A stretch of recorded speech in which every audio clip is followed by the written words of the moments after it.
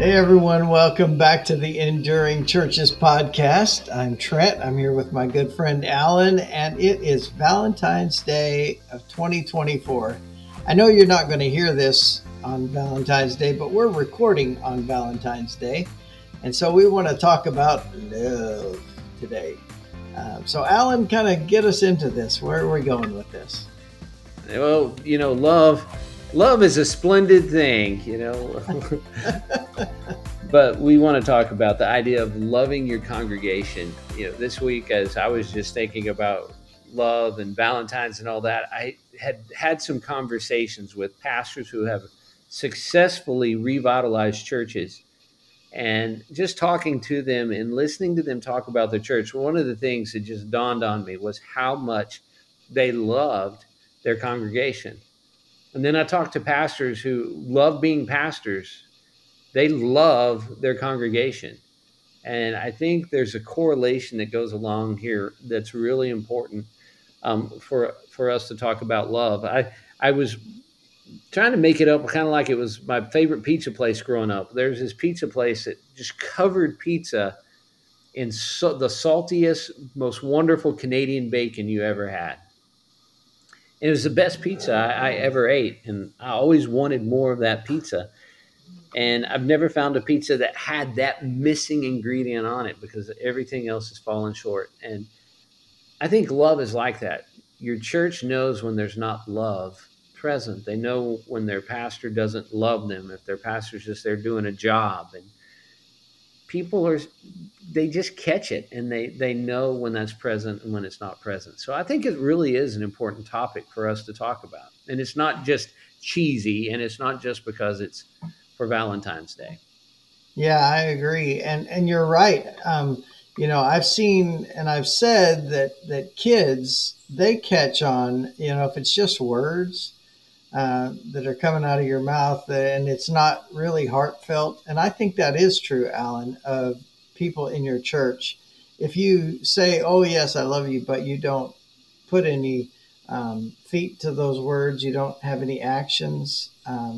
It is supposed to be an action. Love is supposed to be an action. And so, as we were talking about this before we started recording, there's lots of things that go into this. When Jesus is asked, what is the most important command, he talks about loving God. And then he goes a little further than they expected and talks about loving the people around you. So we want to do that. We want to do that well. So, Trent, when we were younger people, it was like a revolutionary book at the time that came out because it taught everyone about something that I think is commonplace now. We almost take it for granted, but I still remember when Gary Chapman wrote the book, The Five Love Languages, and how that revolutionized marriage counseling. It revolutionized, in many ways, churches, even parental relationships with their kids. And you've kind of been in that scene from its beginning. How does the idea of what's going on in that play into this? Well, I think it's always good for a pastor to be thinking about the people that he's dealing with. Now, you can't do that necessarily from standing at the pulpit and preaching. You're going to be preaching to everyone. But if you have, a meeting with someone, or you spend time with someone, you can know, what is their love language. And so let me just kind of refresh everyone's memory. You probably know these already, but the five love languages are: one is words of affirmation, two is acts of service, three is receiving gifts, four is quality time, and five is physical touch. And so every church is going to have people that have all of, that have one of those. And so each person is going to be different, but you're going to have people that have each of those. Yeah, so I think that's really important because what you learn in that study is that we tend to want to receive love the way we give love. And so, from a pastoral perspective, if you only give love one way and only receive love one way, you're kind of alienating at least 80% of your congregation, most likely. So it's really important for us to be mindful that not everyone experiences love the same way. So when you're up at the front of the church and you say to your church family, I just want you guys to know I love being your pastor, it doesn't have the same resonation with all of them if their love language isn't words of affirmation. For those who find that affirming, man, they leave church going, man, my pastor just loves us. But for someone else, it's, you know what? I don't know what our pastor preached on last week, but he showed up at 2 in the morning to the emergency room because there was an accident. And Hmm. that act of service means something for them. Or, the pastor's always there to shake my hand. He's the first one to reach out and shake my hand. That means something to me. So understanding that people give and receive it in different ways, I think is really important. Yeah, and so let's kind of put the warning labels on all of these too, right? There are some things that you have to watch out for, um, especially you mentioned physical touch, Alan.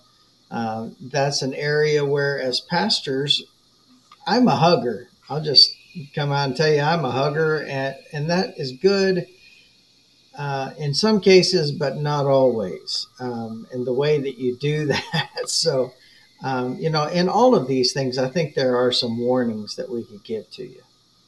Yeah, and I learned that even, being a coach with students, that not every student didn't want high fives. Not every student wanted you to put your arm around their shoulder after a bad race. You know, not everyone is into physical touch. We don't even have to talk about crossing boundaries with that, but recognize that some people have boundaries of I don't like to be touched at all. And certainly in our culture today, being aware of people with special needs too, that touching them can actually set off a lot of concerns in their life. So we have to be mindful of all of those things. Giving and receiving gifts can also be another area where you can get into huge trouble if you're not careful and you're not thoughtful in how you go about that, because you can certainly give someone something that looks like a bribe or something that looks like a gift that maybe is taken in the wrong way. So you have to be careful in how you do all these things. So they all have boundaries, and love has boundaries. A lot of people Hmm. don't like to think about that, but love, there's really just no such thing as free love. Love always has boundaries. Yeah, and so as you were mentioning receiving gifts or giving and receiving gifts, I guess the word that comes to mind on all of these things, Alan, is appropriate. You know, and doing things in an appropriate manner in all of these five love languages, words of affirmation. Yeah, there are some things that you can say that are encouraging and appropriate. And but I've seen people who don't have that. The word is emotional intelligence. They don't know how to see what's going on or to speak with emotional intelligence. Same thing with acts of service. And so, I guess, the encouragement here is to get to know your people. And we've done a podcast on this, Alan. And with the median sized church, around 100 people, um, I would say if you're there for a good long time as a pastor, you're going to get to know your people and you're going to be able to tell, okay, this person's love language is quality time. So, I've had some guys in my churches that I pastored that their love language was quality time, and so I would, if their job was driving, I would go ride with them and just visit with them, and that meant a lot to them. Others that their love language is different, and so I would know that and do different things with them. Yeah, the first deacon that I ever got to know in my first church, um, what set apart my ministry from other guys in relationship to him was if he came by and said, "Hey, you want to go for a ride?" I was like, "Sure, let's go." Where other pastors are like, "Oh, I really need to work on my sermon, or I need to do this or that." It was an opportunity to spend time together, and I think that always meant something to him, that I was willing to take that time. And so it's about learning your people and getting to know your people. So Trent, let's kind of flip this on its head, and we're going to tell you guys we're kind of going off script here a little bit, Oh, that's but scary. I think it's so I don't know exactly where we're going to go, but we're talking through this situation, and you and I have both been in marital counseling situations where a spouse has come in and said about, well, I just don't love them anymore. Mm.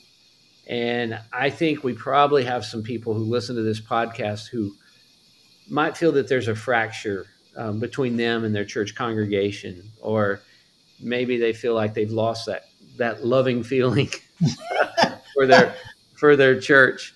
So, Trent, what kinds of things could we say to someone in that situation? How do you rekindle, a lost love there? Well, we can't have a movie party of Top Gun, with our church. No, I think that's a great question. Just as in a marital relationship, I've had people say, well, I don't feel like I love this person. And it's like, well, you do things to get back in love. You did when you first started dating that person, man, your attention and your time and your efforts were all into that person. And so you need to do those same things. And the same is true now as a pastor. You know, I need to do things with intention to show them love. I may not feel it, but that's going to grow the more I do things to show them love. Does that make sense? Yeah, I think what you're trying to say to us is you got to kind of go back and look at the situation. What was it that you did at first that you're not doing now, right? I mean, because Mm-hmm. we like to look at the other. Well, look at what they're not doing.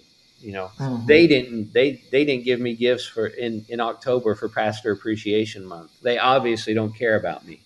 Mm-hmm. Yeah. Well, maybe when you were first there, you used to write handwritten notes to people, and made sure that everyone in your church over the course of a year got a handwritten note from their pastor, and you got away from that. Mm-hmm.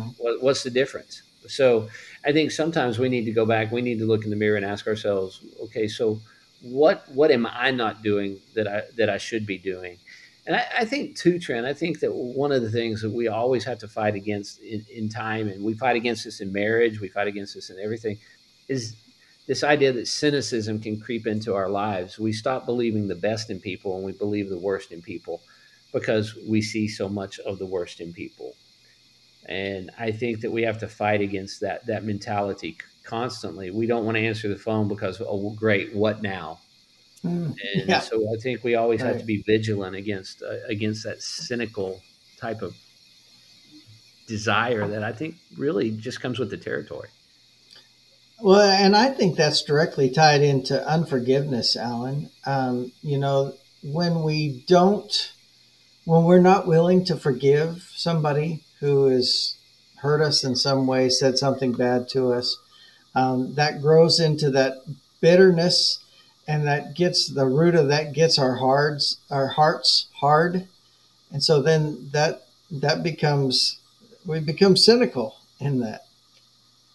Yeah, it's just easy to become cynical. We don't want to be cynical people. So I think that's one of the things that just comes to my mind. I also think something that John Maxwell used to say, if you'll believe people and take them at face value, you're going to be right 95% of the time.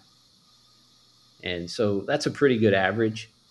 Hmm. So yeah, you're going to get wronged. We're all going to get wronged in ministry. I think if you go in ministry and with the expectation that no one's ever going to hurt me and no one's ever going to betray my confidence, you're going to be greatly disappointed. I've got news for you. If you go into ministry and think you're never going to hurt someone or betray their confidence, you're don't go into ministry because you're going to do it. You're going to mess up too. So I think it's this recognition too, and allowing people the ability to be less than perfect because we are less than perfect. So we kind of have to take everything at face value in that way. Yeah, and so that the idea of expectations, and we've talked a lot about this on previous episodes. Expectations are those landmines. When we put expectations on those folks to be perfect, That's ridiculous. I mean, that they won't always mess up, or won't mess up at some point, or, Jesus is the only perfect person. And so, gosh, we wouldn't want our congregation to expect us to be perfect. So we can't put that expectation on them either. One thing I'm also thinking about, Trent, if you really want to fall back in love with your congregation, I think one thing that's really important too is you got to laugh together some. And I think a good sense of humor, just like you've got to have a good sense of humor in marriage. I don't, there have been a couple times Rochelle and I have maybe been in what we thought was an argument. And then one of us does something that's just so goofy that we just start laughing about it. And, the fight's over. By the time Yeah, you're laughing about it, it's like, what were we even fighting about, or whatever. right. Uh, the ability to laugh at yourself, Hmm. the ability to laugh, you know, in a situation is really a wonderful thing. And I think healthy, happy churches, they just sometimes laugh together. And I think that's why fellowship and is really an underrated and underappreciated part of church life. Well, we didn't do anything spiritual. We just ate together. That's important. And so I think the ability just to share stories and laugh together is a big part of that. And for the pastor to be engaged and fully involved in those moments. Yeah, when you're saying that, Alan, I'm thinking of a game night, at your church, and we used to do this at our churches that I pastored. We would have just fun times. It didn't have to have a Bible study or something spiritual in it, and so yeah, those are fun things, and you get to know people better in those settings than you ever would in a setting in your sanctuary Yeah, my during church learns worship. not to play games with Pastor Allen because he's too competitive. Yeah, yeah. If you're ultra competitive, be careful. Let the other person win sometime. Yeah. So, as we think about this, we want to encourage you to love your congregation well. And so think about the people that are in your congregation, and there will be some that you won't understand why I mean, you've been doing things for them, speaking well to them, and they just don't feel they don't seem to be grasping how much you care for them. Well, it may not be their love language. And so, as we think about this, when you think about the people in your congregation, think through those love languages again: words of affirmation, acts of service, receiving gifts, quality time, and physical touch. How are those, and the people that you deal with, what is their language? Well, and I would say, Trent, to add in one last thing as we kind of wrap up today, from the perspective of being on the other side of some churches, there are some people that I look back at, and in the time I thought, man, we always butted heads. Always seemed to be antagonistic toward each other. And there are times I find myself missing those people in particular because Mm-hmm. they also had a way of making me better. They had a way of making me think about the decisions I was making.